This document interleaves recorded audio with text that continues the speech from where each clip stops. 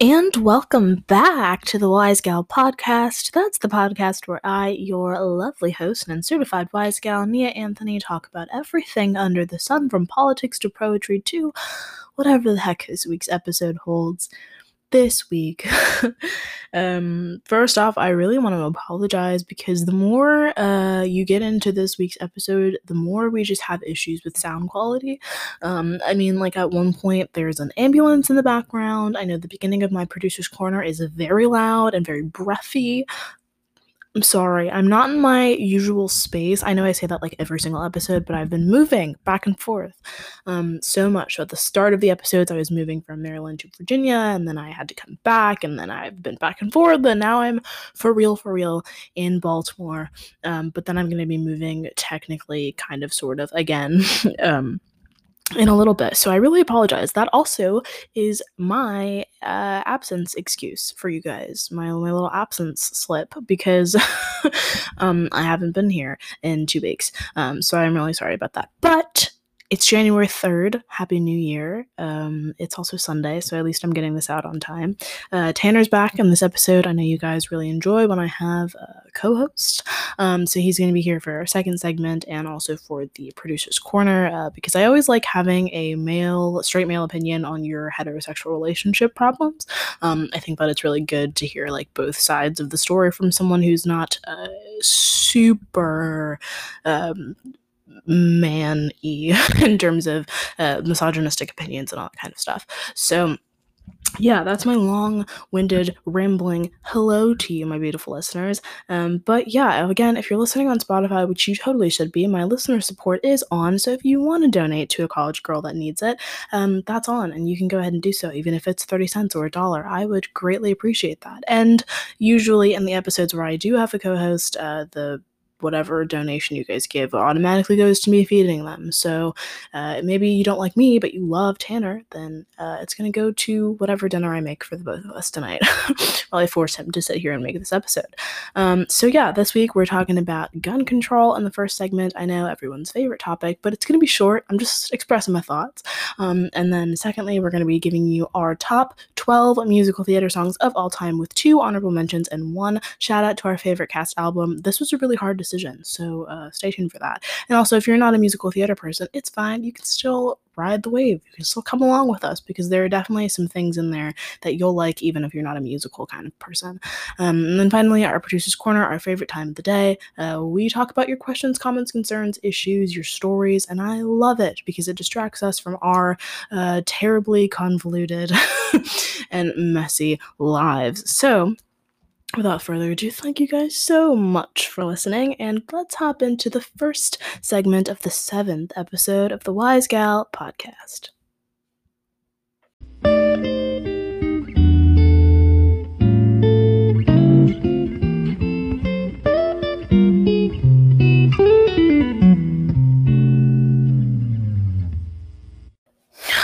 All right, guys.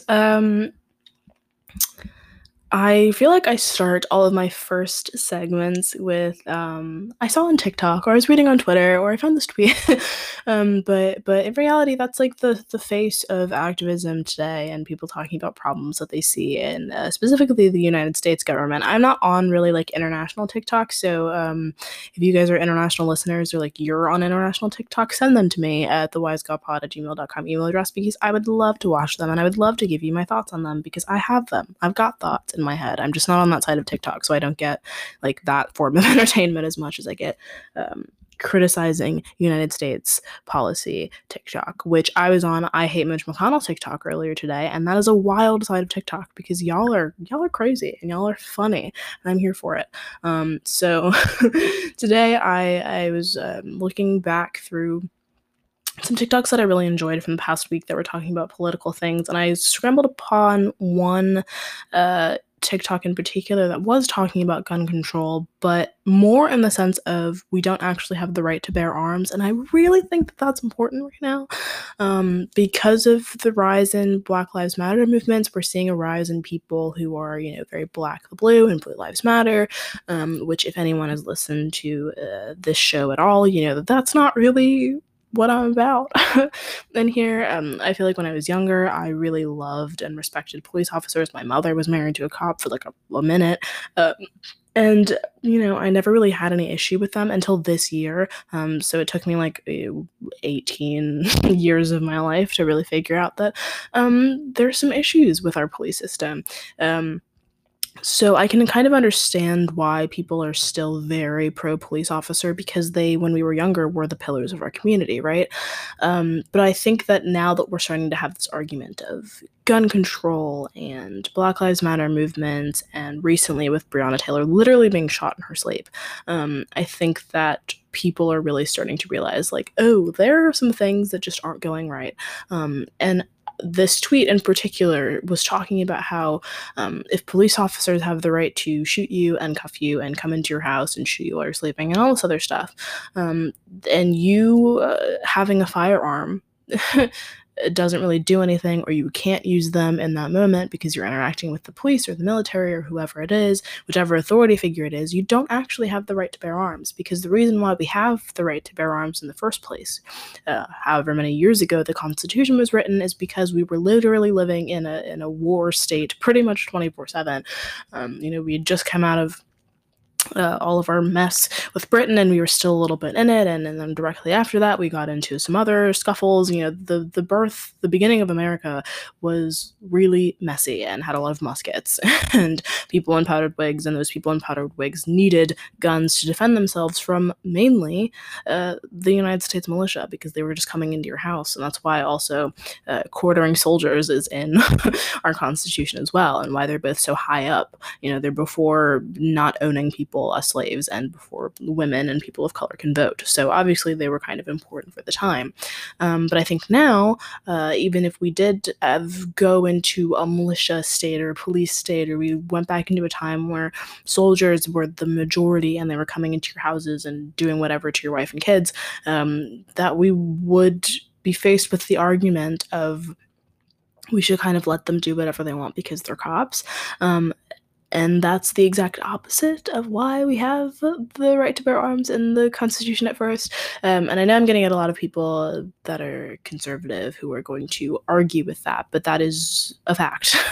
There are obviously other factors as to why we also have the right to bear arms in our Constitution, but that is a massive contributing factor, is that we lived with soldiers constantly just coming in and like doing whatever in whatever cities and whatever towns. And you needed a way to defend yourself. So there's that. But yeah, I just thought that was really interesting because we've seen kind of a rise too in people of color in this past year, in 2020 really, that are buying more firearms, because previously it wasn't really the case, except for in your super rural or really southern states, and in your western states a little bit, you had people of color that were just always armed because that's what you do when you live out there. But you were seeing a rise statistically in people in the north and people in, quote unquote safer areas, or predominantly white areas, or even predominantly black areas, that people of color, specifically black people, black men and women, are arming themselves because they're terrified. But when it comes down to it, like, are they even going to be able to use their firearms against, if they're coming into a run-in with police, or even with someone who is their next door neighbor? Are they even going to be able to defend themselves? Because it seems like the rules change depending on where you are and who you are, when it comes to your personal right to bear arms. So that's just something that I was thinking about, something that I had been chewing on for a little bit, if you will. I also saw something about how you never see people of color shooting up places, specifically schools and houses of worship, and how that kind of has to deal with the different ways that we internalize things and the different ways that we harm people and why. And I've read a bunch of studies on this, and I would actually love to, if anyone wants to help me with this, do some kind of thesis on this, because I do think that it's very interesting, is that statistically, and not even, I'm really not super quick to trust statistics because they can be inherently biased, but this has been recorded on both sides of the coin and by scientific and political science and independent studies and cases also. So it's pretty well-rounded in terms of who is conducting these surveys. It's not just one person sitting there and being like, this is what the data is going to say because I believe this. But you have this rise in white males really shooting up entire buildings with a certain type of weapon, really in comparison to people of color who don't necessarily do that. And why do they do that? It's because they are entitled to it. So it stems from a sort of arrogance and entitlement and privilege, really, is why we have school shootings like that and house of worship shootings like that and kind of anything really surrounding guns like the ones that we have seen in Columbine and Parkland and the countless university shootings and the countless church and mosque shootings and synagogue shooting threats and all of that kind of stuff, which is so different than the way that people of color commit crimes. So, barring your criminal activity in predominantly neighborhoods that predominantly have people of color, because that's a whole issue into itself, because there's going to be higher crime because they're policed more and all that crap. You guys know that. But just in terms of shootings in general, with people of color, specifically Black and Latino neighborhoods, you have people who they're shooting other people in lower numbers, but because they wish to belong to a sense of community, because they feel like they don't have this entitlement and they don't have this arrogance and they don't really have anything. So you have people that are willing to join gangs and that are willing to just kind of randomly gun one specific target down because they feel the need to belong to something, and because that's the only way that, in a lot of cases, people are making money or even at the minimum finding community. And this is also the case, if we go back to even white people, but white people that were minorities, like the Italians and the Irish, and why we have the Italian and the Irish mob. The framework looks very similar to what we have in predominantly Black and Latino neighborhoods. Is we have that same gang mentality, and the only reason why we're killing each other in those situations, not necessarily more or less than white people killing each other, but the reasons are different. So that is very interesting to me. And again, I know I'm going to have people that disagree with that too, but I've done my research and I highly suggest that you do yours, because, I'm not just talking about this to kind of single out angry white people, but I'm also talking about this because I think that it also shows the disparities and the priorities, and it is a reflection of our country and kind of racism in a systematic way in itself is how we commit crimes and why we commit crimes, because a lot of the time you see these white male shooters who are committing crimes because they want the infamy, which is why you will never hear me name shooters, because I think that that's what they want. They want us to talk about them, and they want us to idolize them, really. And so other kids will idolize them too if they feel alone or anything like that. And I don't want that. I don't want to inspire another school shooting. But it's different. The reason why we do it is different, which I think is really interesting. And it's coming from somewhere, and it's coming from somewhere that we should probably be paying attention to. And with that, the way that we paint people is so different. If in the most recent Parkland shooting a few years ago, we had the boys that did it. We immediately looked into, this is a tragedy. It's awful. Children, literally kids. I was in high school when the shooting happened, so there were people my age that looked like me that died. And that's terrifying. And we talked about how terrifying that was. But when talking about the perpetrators, we looked into their mental health and why. We immediately found out that, maybe they were the loners of the group, and maybe they just were misunderstood, and maybe their parents didn't hug them enough, and all of this other stuff. But when you see Black and brown men and women doing awful things in their own communities too, we are just automatically going to paint them as a criminal. So I think if we're going to say when white male shooters go and shoot up a house of worship or a school, that they were struggling mentally. I think that that's fair. If any day you wake up and you decide to kill someone, probably you're not mentally okay, right? But unless it's, like a revenge crime thing or, or whatever is happening. But a lot of the time they're not okay. But why don't we extend that same luxury to people that are in terrorist threats, or that are neighborhood shooters, or that are gang shooters? Why don't we also say that they're mentally ill? Because obviously the situation in that right is kind of the same. They woke up one day and decided to kill someone. Whatever the reason, you have to be a little bit sick in the head to do that. But with white male shooters, generally, we are almost sympathetic. But when something happens and it's a terrorist threat or anything like that, we label not only that person, but the people as a whole that perpetrated it as the enemy, when in reality they are both forms of terrorism. Just one is domestic and one is from abroad. So I think that we need to repaint the way that we're talking about travesties that are happening, and realize that they're stemming from these issues, because we can nip a lot of these things in the bud, right? There are devolutions to becoming a killer. Usually you have some form of traumatic thing happen, and then you have petty crimes, or you have a couple of assaults under your belt, or you have a couple of disorderly conducts under your belt, and then boom, you're a serial killer.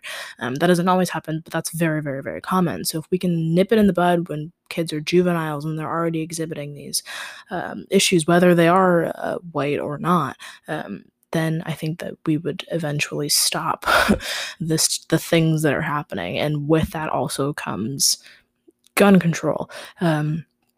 I don't understand why it's so easy to buy assault weapons, why it's so easy to buy bump stocks, and why it's so easy to get approved for firearms. It's a 3-day waiting period, and in a lot of states you're allowed to take it home in that 3-day waiting period, which defeats the whole purpose of you having the background check, but whatever.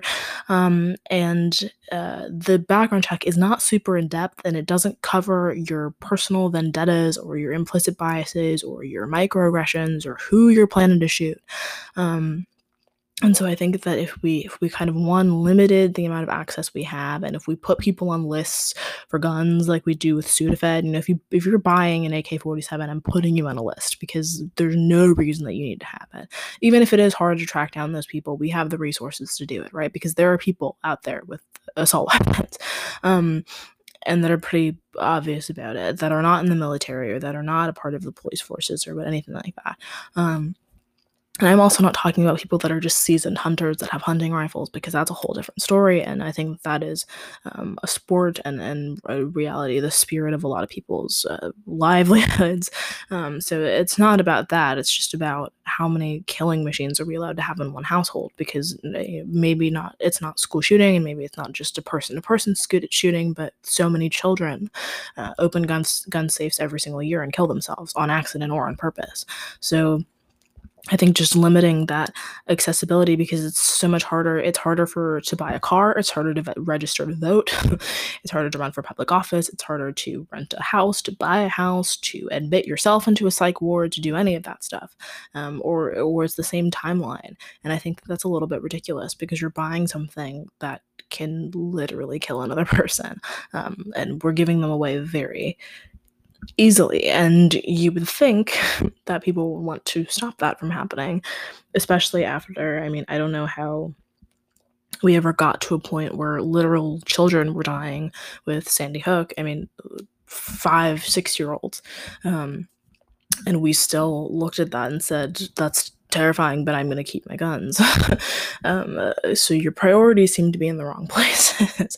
But yeah, I just want us to do better when it comes to regulations. And in my experience, I know a lot of gun owners, and I know a lot of hunters specifically, that like guns and that have guns, but that are very pro-gun control, because they deal with the crazy people all the time.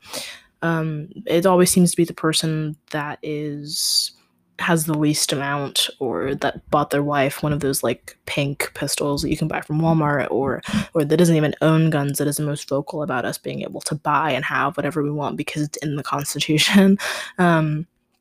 those are always the loudest people, and I think that we should listen to actual gun owners and community members, because I can understand wanting to buy a gun to, if I had kids, I'd probably really revisit the idea, because I know that there are lunatics out there, and I know that, I don't really care about me, whatever happens to me, whatever, but if I was married with a child or with multiple children, I understand wanting to protect your home. I get it, I really do, and I'm not anti-gun in that sense, but I don't understand why we need so many in order to do that. And also, there comes the idea of we wouldn't need them if other people didn't have them, right? And I don't know if we'll ever get to a point where other people don't have them. I think we're kind of past, going back on having guns in our homes. But I think the argument of it's not people or whatever, it's the guns, or it's not guns that kill people, it's the people, I think that's stupid, because it takes a person to pull the trigger. It's not an accidental sinkhole in your house, it's someone willingly pulling the trigger on another person or on themselves, or whatever. So I don't know, I just, like I said, I really want us to do better. If anyone has thoughts on this, I would love to chat about it, because it's been something that's really been on my mind lately, and I think that there are so many precursors to having this conversation. So yeah, I would love it if you guys can send me something. Again, if you want to send me comments, not even things that end up in the producer's corner, you can always send them to the wisegalpod@gmail.com email address, or you can send them to my personal, or not my personal email, but my personal Instagram, the Nia.Yaz Instagram, if you have like a super personal question, or the Wise Girl Pod Instagram, if it's more general, or you want to be on the episode or whatever. So yeah, depressing topic aside, let's move into the next segment of this episode. Alright guys, moving into our second segment. The other day I was going through cooking, and I like to listen to show tunes while I cook. All the time. Yeah, pretty much all the time. But for new listeners or people that don't know me very well, I am a performer. I'm a theater kid. I've done theater for a very long time, and so I've racked up a very long list. Quite the list. In my theater playlist. So today we're going to go through some of our favorite songs and shows in general. If you're not really a musical theater person, too bad. Well, yeah, also maybe this isn't the segment for you. I promise it's going to be quicker than the other two, but also I think that you should give it a try, because it's 2021 and you should do new things. Listen to very dramatic or sad or comedic show tunes, because it's good for you and it will change your mood. Maybe for the worse, but it will definitely change your mood one way or the other. So to start, actually, let's do it reverse, and we'll start with our favorite songs. Yeah. Okay. So we have 12 favorite songs of all time, in no particular order, because it was hard to narrow it down to 12. Yeah. As is, and technically we have 14 because we have 2 honorable mentions after that. So so we're gonna do it in no real discernible order. They're all from different shows. They're all for different speeds and different musical theater types. So if you're a classical, we don't have that many actually. Yeah. Olds. A lot of our musicals are contemporary, to be honest. But the sounds are very different. We have some rock musicals, some pop musicals, some Lin-Manuel, whatever his writing falls under. Yeah, right. Just listen to them all, you'll find something. Yeah, you'll definitely find something you like. Do it. So my first one is going to be The Last Supper from Jesus Christ Superstar. This is one of those shows where I can listen to pretty much every single song. It's definitely better live, I will say. There's just there's so many different recordings, and some of them are really bad. Yeah. I will say the original cast recording, I'm not a ridiculous fan of. Yeah, not really. The first one, the very first one that came out. I like the one with Ian Gillan as Jesus. Yeah, that's one of my favorites. I don't Deep Purple Jesus. I don't like whoever played Mary Magdalene in that version, though. Oh, yeah. It's not very good. But everyone else, all the men in that show were actually really good, that cast recording. And that's on pretty much every single streaming service. So, yeah, The Last Supper. Listen to it. It's great. Yeah, I'm going to go with What Is It About Her from Wild Party. There are 2 versions of this musical. This is the Lipa version. I remember playing this tune. It's got real sultry guitar line in it. and it's very dramatic. It starts out, it's one of those like quiet songs, then a huge like finish or chorus or whatever. Yeah, it's really intense. It's emotional, and one of my favorite actors, singers, Brian Darcy James. Yes, I do love Brian Darcy James. Has also been in like everything. He's been in so many things, man. So many. He's been in so I have other shows with literally right now that he's in. Yeah. All right, my next one is Your Daddy's Son from Ragtime. It's really emotional. It's one of those. I would love to play Mary Magdalene, Jesus Christ Superstar. I would also love to play Sarah in Ragtime, because it's just, if you are a Black woman or a Jewish person or a woman in general, I think it's really woman-centric show, or you're a minority in any way, I highly recommend listening to that show, because it's about the coming of America, but we still deal with these issues, especially if you're a Black woman, though, or if you're a person that loves Black women. I think that you should listen to the show, because it will change you and it'll make you more woke or whatever. My grandma recently asked what woke meant. Sorry. I'm going to go Comfort and Joy from Bat Boy. I don't know. This is one of those weird like rock musicals that have like a really kind of stupid premise, but are still really good. I have another one coming up later, so you'll know. But yeah, Bat Boy. Yeah, listen to the whole thing's pretty good, but Comfort and Joy is tight. My next one is also something that's like kind of in relation to my last one. I'm Here from The Color Purple. It's the only actual song that I like from The Color Purple, and I only listen to the Cynthia Erivo version because she's amazing. Her vocals are incredible and her activism is also incredible. But yeah, that's a great song. It makes me cry pretty much every single time. And it's kind of like when she's realizing that she is actually kind of a bad bitch, and we love that about that. Yeah. I'm going to say I Am the One from Next to Normal. It's sad. But it's like a rock instrumentation, but it's sad. Listen to it and cry. My next one, after kind of trashing Lin-Manuel Miranda, is actually one of his songs, 96,000 from In the Heights. I love it. It's my favorite rap song, really, that he's ever written for a musical. I know that's saying a lot because we have Hamilton and the rest of In the Heights, but 96,000 is very good. All the verses are good, and they're very specific to each of the characters, and you can tell thematically how he took basically In the Heights and used it for Hamilton, because it's the same stuff. There's Life Outside Your Apartment from Avenue Q. It's funny, and it's puppets. Yeah, that whole show, funny puppets. That whole show would be canceled if it was made today. I think. For sure, it wouldn't be made today. Yeah, I think people would be very. But listen to it; it's hilarious. It is very. Just go in with an open mind. Don't take it too seriously. Again, it's puppets. It's puppets. But they're talking about. They're talking about some. Yeah, there's some serious shit going on, but. It's puppets, you know. Take your kids. Don't take your kids. Don't take your kids. Please don't take your kids. My next one is very sad. It's the I Love You song from the 25th annual Putnam County Spelling Bee. I choreographed the show and also MD'd the show, and it's not fun, but I've sang this song, not my own MD version of it, but I've sang the song, and it's great. It's beautiful. It's very heartbreaking. But yeah, it's also very contrast to the rest of the show, because the rest of the show is pretty poppy for the most part. I have a Jesus Christ Superstar song, and it's Gethsemane, and it's really good, and you should listen to it. It's Jesus singing. Yeah. He's singing to you, serenading. It's Jesus singing to you. If you ever want to hear Jesus sing, it's very intense. Yeah. And not everybody can sing it. That's how you know if you're a good singer, is if you can sing it and hit all of the notes in it. And it's also a very long song, so by the time you make it to the end, you're like, geez. Yeah. Well, it's Garden of Gethsemane, so it's that's a rough time for Jesus. Yeah. Some stuff happens.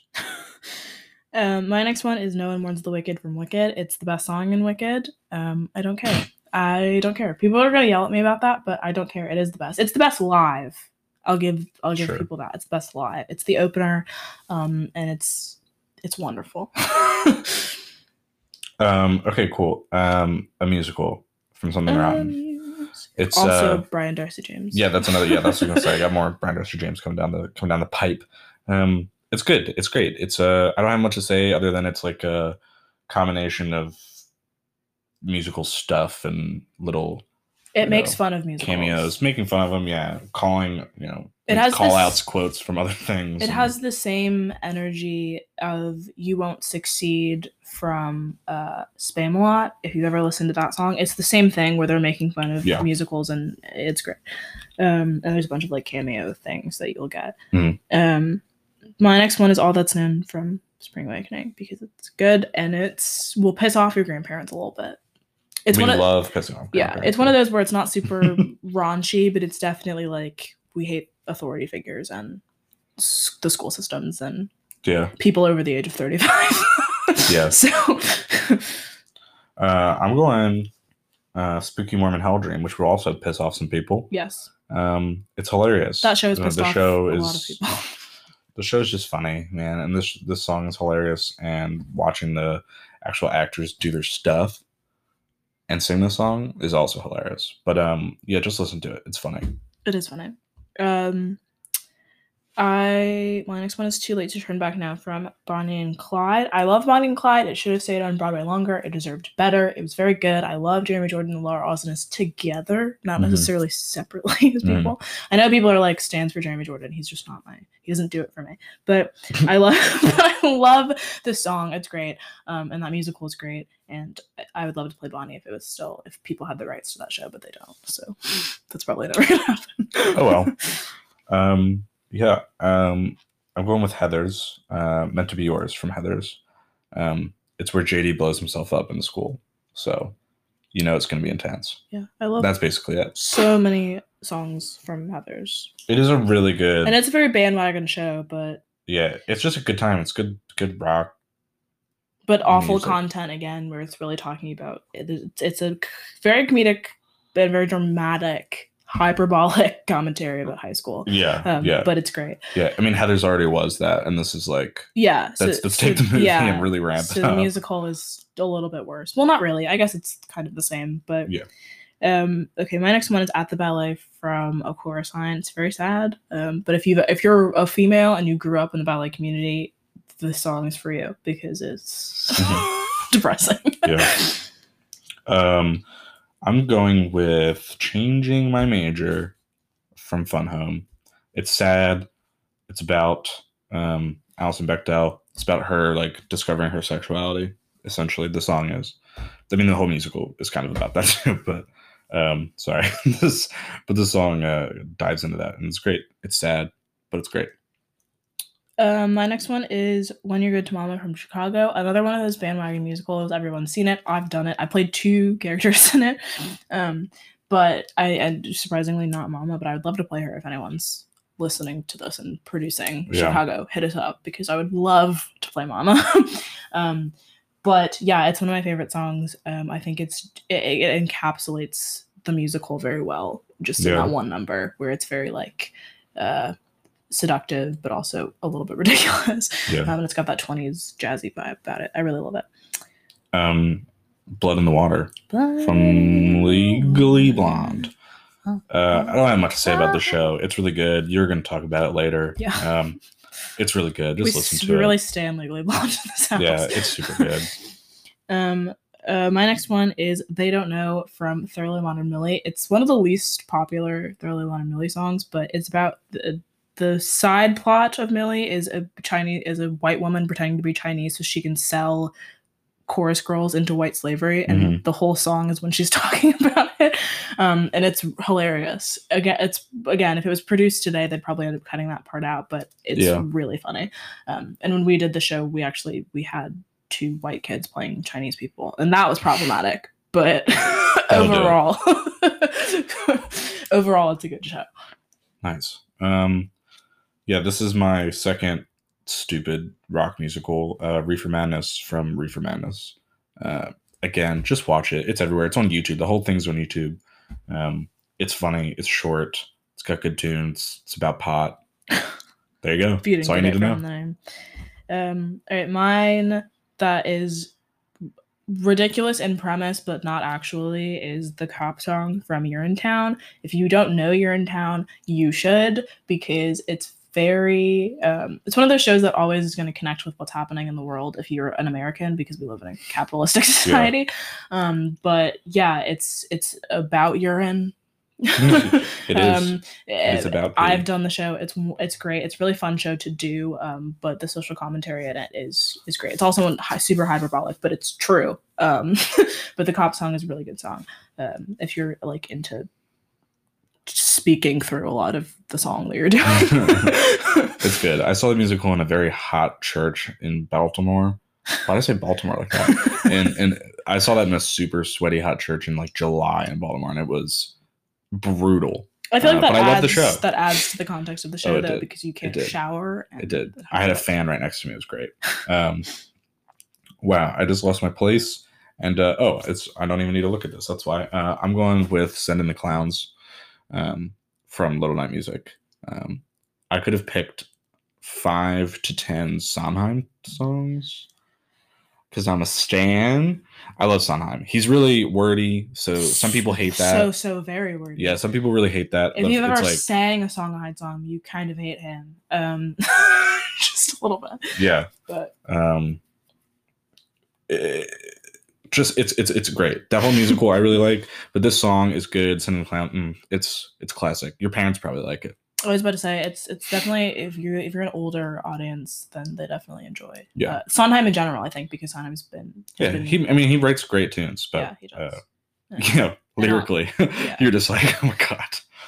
All right, my last one is the prologue from Natasha Pierre and the Great Comet. I don't like the rest of the musical. I don't like the rest of the songs in that musical, but I love the prologue of the song because I think it's really like chaotic. And I love that they took Simmons' actual inspiration from Russia. So there's like the accordion in there, and they like count down in Russian. It's great. And like I like that they introduce all the characters in a very matter of fact way. Nice. My last one is going to be this is you. I have never said this one to you before. This is Wig in a Box from Hedwig and the Angry Inch. I forget that musical is a thing.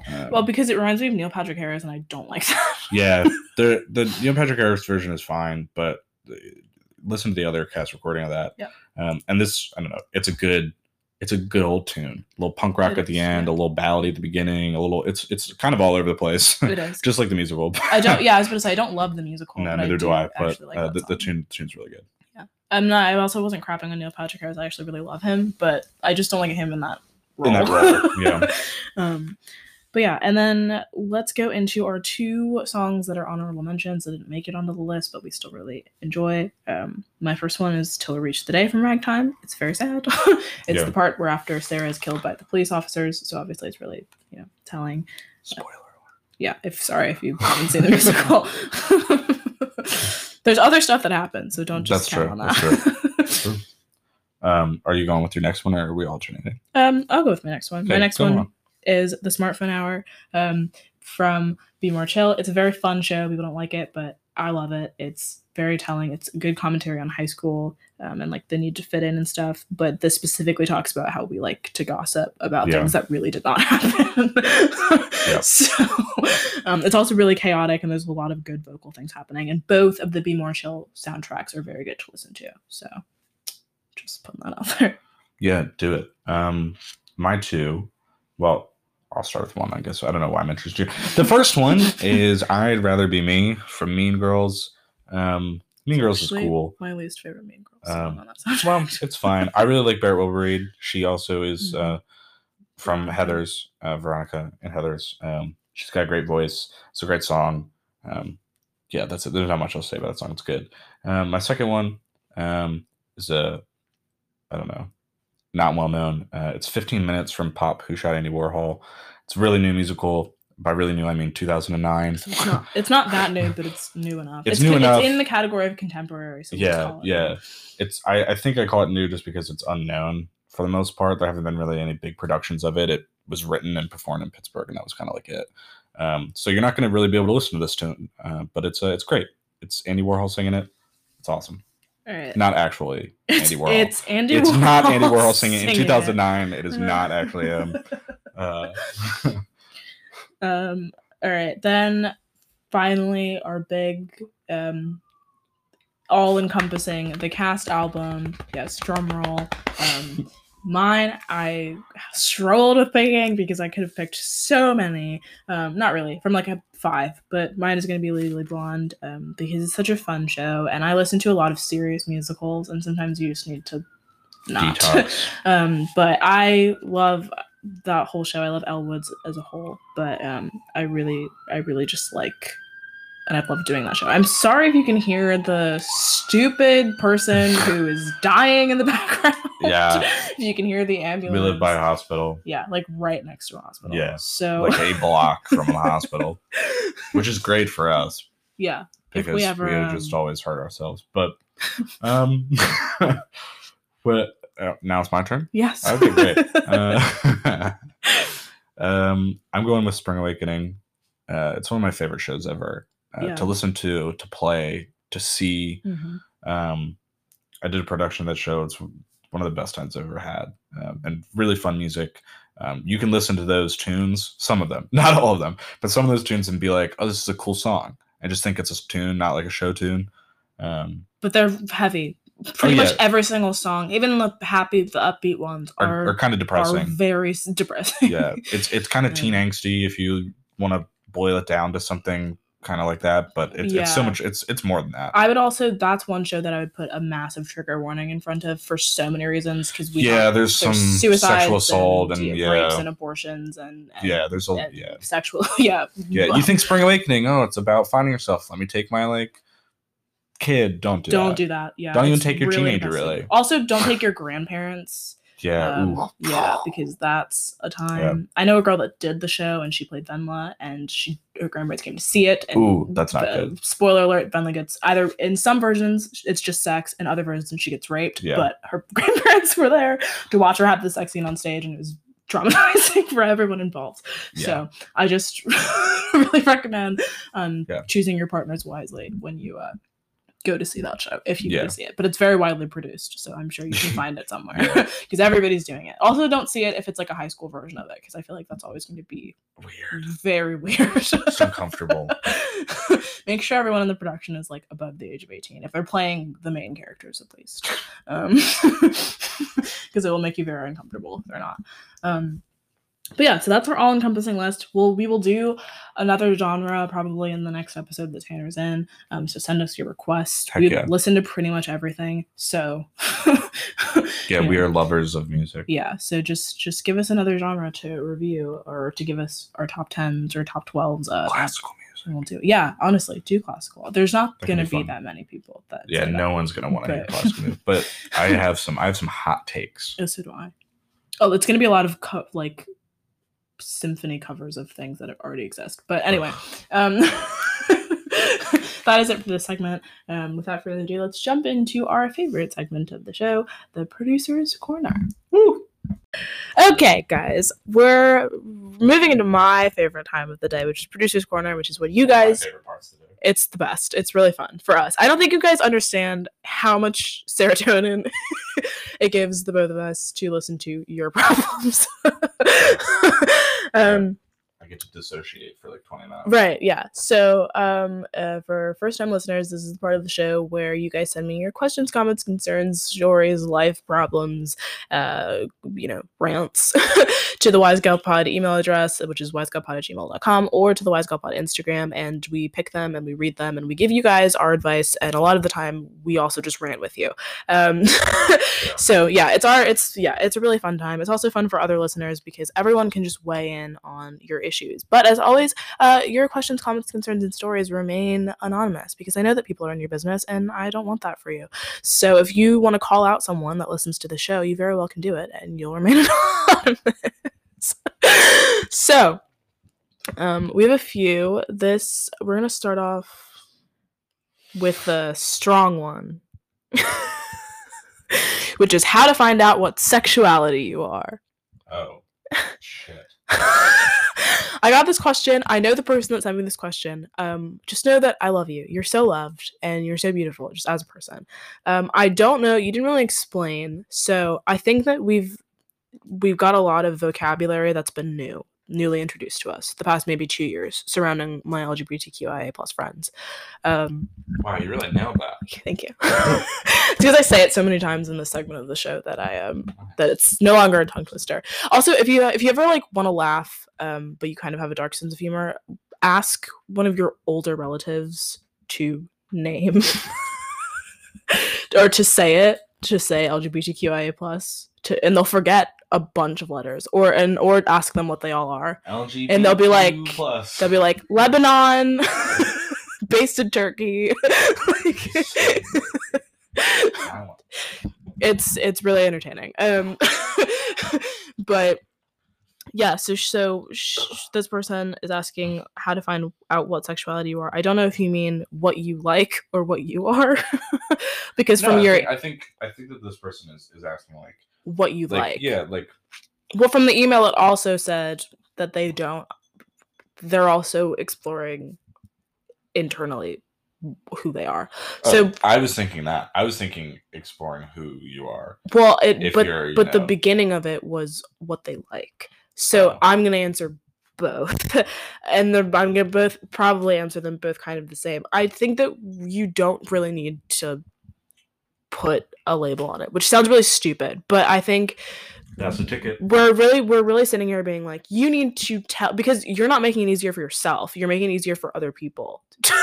Right. You know, like, and screw them. Yeah, I think that you just need to be like, you know what? I'm just gonna just take it as I go. If I meet someone and I like them and I want to have a relationship with them or a sexual relationship with them, then that's whatever. I don't think you need to define like, oh, I like girls, I like guys, I like the theys and the gays, I like I think that you just need to be like, I would like to date this person, or I would like to have sex with this person. And then you find out, wherever they are on the spectrum, you're like, oh, great, that's cool. I guess I like that. Yeah. It doesn't have to be. That's why. And I don't think so many gender fluid and other.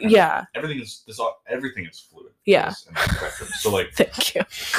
But the point is that you can it's like an ebb and flow. You just go where it takes you. Yeah. And if you end up somewhere, that's fine. And And I don't think that you need to necessarily. I think that this is very trial and error, because at the end of the day, you're also picking. But don't feel like you have to. Yeah.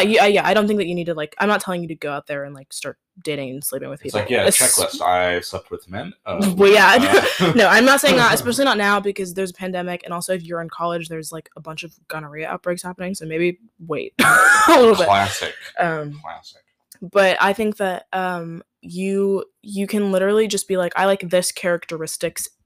I like these characteristics in a person. If you like someone that's funny and has a job, like the bare minimum, then I think that you should focus in on those traits instead of maybe like, the person. And at the end of the day, you don't need to nail down what you are and what you like. You can just be like, I'm existing. I'm gonna wear whatever I want to wear, and I identify with whatever masculine or feminine or neither, or do what you do and do who you do, because it doesn't matter. Because it's the only reason why I think that we are still defining our sexuality is to make it easier on other people. Oh, absolutely. It's never like, oh, I need to define it because I need to know what I like. I know what I like. Right. But you're only stressing about this because other people are going to come up to you and be like, what do you like? And then you're going to be like, that's everything with, and it's not to diminish like LGBTQIA plus or anything, but that all I feel like started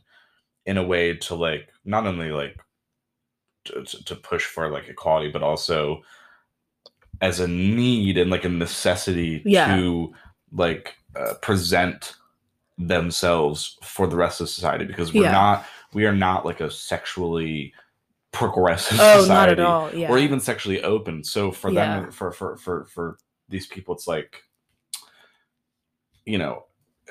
how do I combat all these questions, all this stuff? I guess I just have to start labels. So that's how we have 20 letters in the name now, is because now we have to name it, because if you just say, I like what I like, or this is what it is, or I sometimes like this, or whatever, it's like, well, I don't understand that. Well, now, okay, fine, I'll give you a name. And a really easy way to kind of intentionally combat that, if you don't know, or if you don't want to nail it down or whatever, is just to be like, I like people with this characteristics.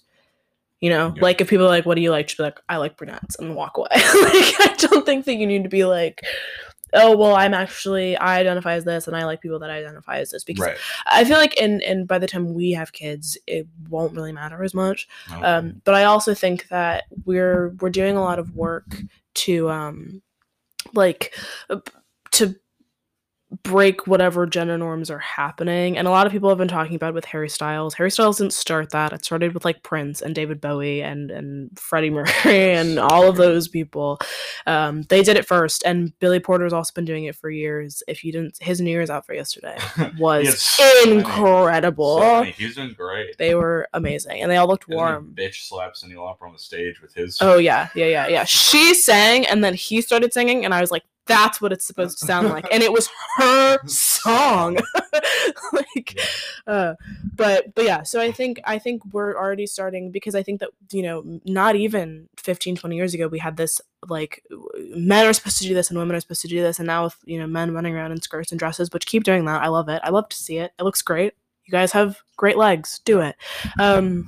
And with women being like, well, I'm going to do these things that are inherently masculine for no other reason than to just do them because I like it.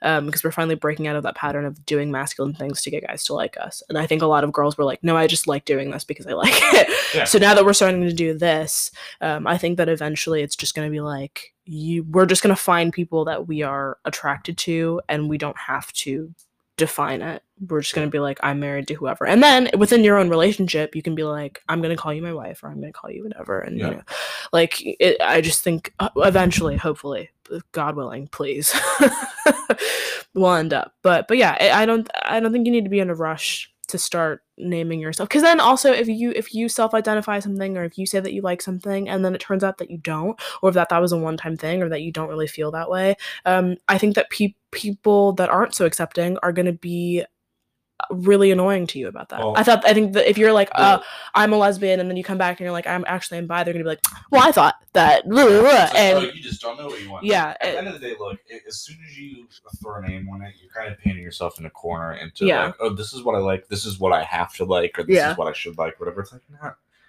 man, don't do that to yourself. Yeah. Whoever you are, don't do that to yourself. Especially since there is such a wide, and we all are tired of hearing like, it's such a big spectrum, but there is, because I know girls that are straight, but that'll make out with girls when they're drunk, and that's not being straight. I'm sorry. It's not. It's not. You're not a lesbian at that point, but you're definitely not. Like, I only like men. So, like, or you're like, oh, I identify as a straight, like, heterosexual, like, cisgender person, and then you're uncomfortable saying that, you know, this person of my same gender looks attractive or whatever, because you've been like, oh, but I'm straight, I can't. Oh yeah, no, yeah. Like, I think that we really censor ourselves a lot with that too. Why are we doing that? Yeah, because I know a lot of girls. I think girls are very open to be like, that girl's really hot. I do it all the time. I know when I'm with my other girlfriends, I think we're very prone to just being like, other women are pretty. I don't know how to stress that enough, but women are ethereal, and I think that we should all appreciate that. But I think with guys, I've heard less men just being like, that dude's really attractive. He's got a great jawline on that person, because women get very specific. We're like, we really like that she has hazel flecks in her eyes. She has that are Cupid's bows. Really, like that's what I'm talking about. That I mean, that stems from a whole lot of other. Yeah, that's a whole lot of other societal pressures. But I think at the end of the day, if we were just less dependent on a name or a definition of telling us who we are, and more reliant on just how we felt who we are, we would be happier as a society. And I think that a lot of the times also we end up being like, well, if I'm a lesbian, then I have to do lesbian things. If I'm a lesbian, I immediately have to buy Doc Martens and wear a Carhartt beanie and drive a Subaru and have some job that's in a STEM field. Like, I just think that we automatically start like stereotyping, instead of just being like, I like girls, and I also like to run around and wear glittery eyeshadow and fuck, like, like, I just think that you're also putting yourself in that space of falling into whatever stereotype, or we're heterosexual couples, so we have to be morbidly uncomfortable with a lot of things, and we never have any fun, and our marriage is going to fall apart. Like, we just like, of course the heterosexual stereotype is a lot worse than everyone else's, but I don't know. Don't back yourself into a wall. I think that you should just you live your best life. You're not defined by a word. Yeah. Booklet of words. Yeah. You're defined by how you feel and who you really are. Well, you don't need some fancy blank sexual term to tell you who you to are. Be like, this is the part. But also if you are, unless you're into that. Right. No, if you want to define yourself, then please go ahead. But I think it's easier with like pronouns and stuff than it is with your sexuality. No. Because if you don't know either, then you have they them pronouns. That's easy. I think that we should all just start doing that because we do it anyway when we're talking in other tenses, but whatever. But yeah, I think you'll be fine if you don't have, all these labels on yourself. You'll be all right. And it doesn't matter. The only person that needs to know what you like and who you like is you. And as long as they're not like a criminal, or if they are a criminal, it's for something that's good, like Robin Hood and stuff like that. I thought you were saying robbing the hood. Robin Hood. Robin Hood. No, if as long as they're not a terrible person, then I'm happy for you. Yeah. Okay. This one is significantly less dramatic. Yeah. This one says tips for starting a new hobby. Just do it. Oh, tips for starting a new hobby. Just do it. Okay. All right, Nike. Okay, look. Jesus Christ. Starting a new hobby. Okay, Shia LaBeouf. Look, starting a new hobby. I don't care what people say. That shit's hard. It is. Okay? No, it's very difficult. But I think you need to jump into routine or anything is hard. Exactly. The hardest part is just starting. Yeah, that's what I meant by just do it. I don't mean I understand that it's, and a lot of the time hobbies are expensive. We are both music people. The amount of money. Granted, we've both done it for things that we have gotten paid for. So at this point, it can be a job, but. Yeah. Being interested in music, I've been a dancer for a very long time. The amount of money that I've spent on those things is in the thousands. It's a lot. It's a lot of money. And if you like traveling as a hobby, that's expensive. If you want to start cooking, that can be expensive too. So I think make sure that you can afford it at the minimum level first, but also figure out if you're interested before you get too deep too, because if I would have discovered that I hated dancing after I bought 8 pairs of ballet flats, then I would be really pissed. Well, that's why they start you off on a $80 guitar. Yeah, with lessons at your local music store, right? But you do take advantage of those free or cheap opportunities, because the good thing about starting a hobby now, back in the olden days, if you wanted to start needlepoint, you had to know that you, 1, had a knack for it, and 2, you could do it, and 3, that you could afford it. The good thing about now is that you can Google it and watch YouTube videos, and if you can't go to your local music store, then you can learn how to play guitar through YouTube. It's not going to be as great as having a one-on-one lesson, but you're definitely gonna take private lessons. Stop. But you're definitely gonna call me. I teach private lessons. Yeah. Well. So if you're in the Baltimore area, I do Skype and FaceTime and WebEx. Not WebEx. What's the other one called? Jesus Christ. Zoom. Wow. I go to Zoom. Wow. I go to Zoom University, and I can't remember the name of it. Yeah. But I think. If you don't mind me taking the reins here. You think? I think that both of our points are this. If you really want to do something, you're really interested in something, do your research. It's all out there. It's available to you in the internet, like Nia said. You can find it. You can learn how to do it. You can find out how much it'll cost you, all that kind of stuff. If people can teach you in your area, whatever. But then also, if you're that interested and you're like, wow, I've really been considering doing this, or you keep coming back to it, you have that idea oh, I should start this. And then, weeks or month goes by, then oh, I should start this. So then time goes by and you keep coming back to it. And take that first step. Oh, yeah. Yeah. That means that you definitely have take that first step. And I think with things, we're talking primarily from a music standpoint, or a creative standpoint, I guess.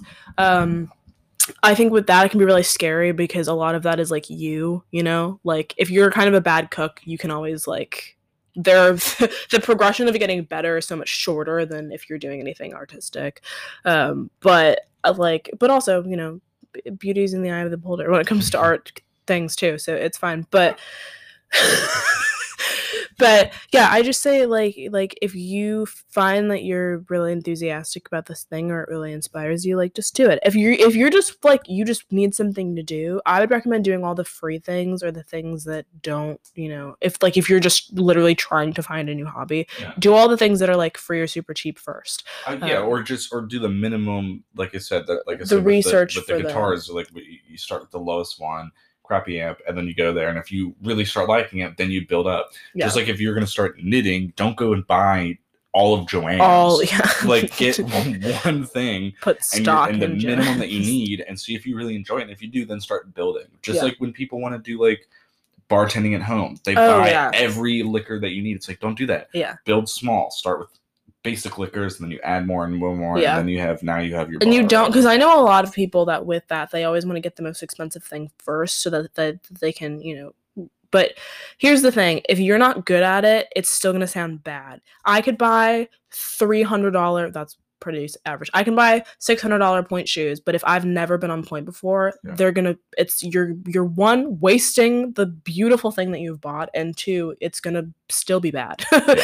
Like I could put on those shoes and I'm still gonna suck at dancing. And Nia can pick up any one of my guitars and I would still be bad. So I just think like you need to start crappy and work your way up. You need to buy all the stuff before doing anything. But yeah, but like Tanner said, if you need lessons, hit us up for things. We're doing Zoom cooking nights starting soon. Yeah, cooking nights. Oh my god, if you're guys doing tutoring and you do other things, and I teach private lessons. So. Yeah, so if you want to do that coronavirus discount. Yes, if you ever want to hop into a Zoom cooking lesson, just send us a DM. Well, we would love to teach you. Well, I would. Tanner would chop. I just chop, yeah. But yeah, no, there's definitely, and also do things with your friends. That's another thing. If you want to start a hobby but you're like a little bit terrified, or like you need, get someone else to jump in. Get someone else to do, especially if it's something that you're both like not gonna be good at first. Like I can't knit for crap, so if I wanted to knit, I'd be like, hey, that's like I want to do pottery, I would just take you. We're gonna go to a pottery place together. If we both suck at it, then it's fine. If one of us is better at it than the other, we both have a good time. Like it, we can go more. We can get a little wheel. We can start doing pottery. We're not gonna get a pottery wheel in the middle of our house. but yeah, so I just think grab a buddy if you're gonna do it, and it'll be a fun thing for you guys. Obviously, be like safe about it now. Sorry if you can hear the cat again. What do you have to say? Yeah, okay. So she just echoed what I had to say. Please don't step on this keyboard. But yeah, that's what we have to say about that. All right, next question. This one is this girl whose boyfriend's mom hates her, right? So this is a friend of mine, not really a new friend of mine, who followed me because of the podcast, and she DMs me like every week with something. Thank you. I was talking to your friend. Good for you for being a regular participant, a loyal listener. Thank you. Sure, loyal to our rant. LL. Yes. LLC. Okay. But so she has been dating this guy for like 3 years, like a while, like a minute. And she says that her boyfriend is like rearing up to propose, like he's told her. Nice. And right, that's great. I love that you guys haven't been torn apart by this pandemic and everything else that's going on in the world. Love that for you. But she was telling me that her mother-in-law to be despises her, absolutely hates her, and like for no reason. For a reason. Okay, there's never, but she was just basically asking like how she should go about that, and if it was worth it to kind of go into this, because you're getting married. Like, if you haven't sorted out anything with your mother-in-law, it's really not your mother-in-law, but your boyfriend's mom. It's really time to start being like, almost your mother-in-law. Yeah, she will be your mother-in-law if he goes through. Yeah. I think you really need to, like, before that happens or like right after that happens, you need to like set some ground rules and stuff. Stop smelling things. I wish you guys could see. I'm gonna start filming these episodes because the stuff that Tanner does. Put them on YouTube. Yeah, we'll start. The stuff that Tanner does, like, behind the scenes, is just you guys would be so weirded out. I'm just sitting here Okay, well. That's what we want them to believe. Anyway, so sounds like you're like snorting coke on Ella's back. That'd be a terrible transportation device. Yeah, because she has hair. All fur. Anyway, off topic. But she's saying that her mother-in-law hates her. She always finds reasons to not like her. The other day, she was wearing like a sweater that she didn't like, and she was like, "You should break up with her because she doesn't know how to dress herself." Like stuff like that. Oh, wow. But she sounds like an awful person. If I could punch someone in the face today, she would be my person of choice. Yeah. But yeah. So she was just asking how she should go about that. I think that you should honestly, you need to figure out your course of action before any like wedding planning starts, because I would hate for you to be in the situation where you're planning your wedding and you want everything and your mother-in-law is like, well, no. Yeah. Because then if I were you, I just wouldn't invite her, and that would probably have a more recoil effect. Yeah, what I would do in this situation, and correct me or not correct me, but tell me if you do something different. But personally, I would confront this person and confront the mother-in-law, future mother-in-law, and be like, "Hey, look, I really feel like you don't like me at all." Well, she said that she has said straight. She's straight up and like, okay. Well, so then confront her and be like, "Look, what is the problem that you have with me? Is it something that I said at one point?" Apparently, before they started dating, there is backstory. Oh yes. Well, this changes things. Hold on, folks. Yeah, all the listeners that aren't this girl are like, "Can we please have a direction of where we're going right now?" So this new friend of the show, the guy that she is currently dating, like I said, they've been dating for 3 years. They've been dating for like a minute, and she just turned 21. So getting there, girl. Yeah, so you're cool. You're doing it. But she said that he was dating someone else beforehand when he was like 17. That his mom really loved, because she was pretty quiet and didn't have a lot of opinions and didn't really push him to do anything because yeah, right. Just lazy. That was a joke. Yeah, just no, because she kept him in this space of kind of like being insecure. And since she's been dating our friend of the show, he got a new job, he's been promoted, he started like wearing real clothes every day. Yeah, he started like eating super healthy, like all this other stuff. So she's really like prepping him to be a man, basically.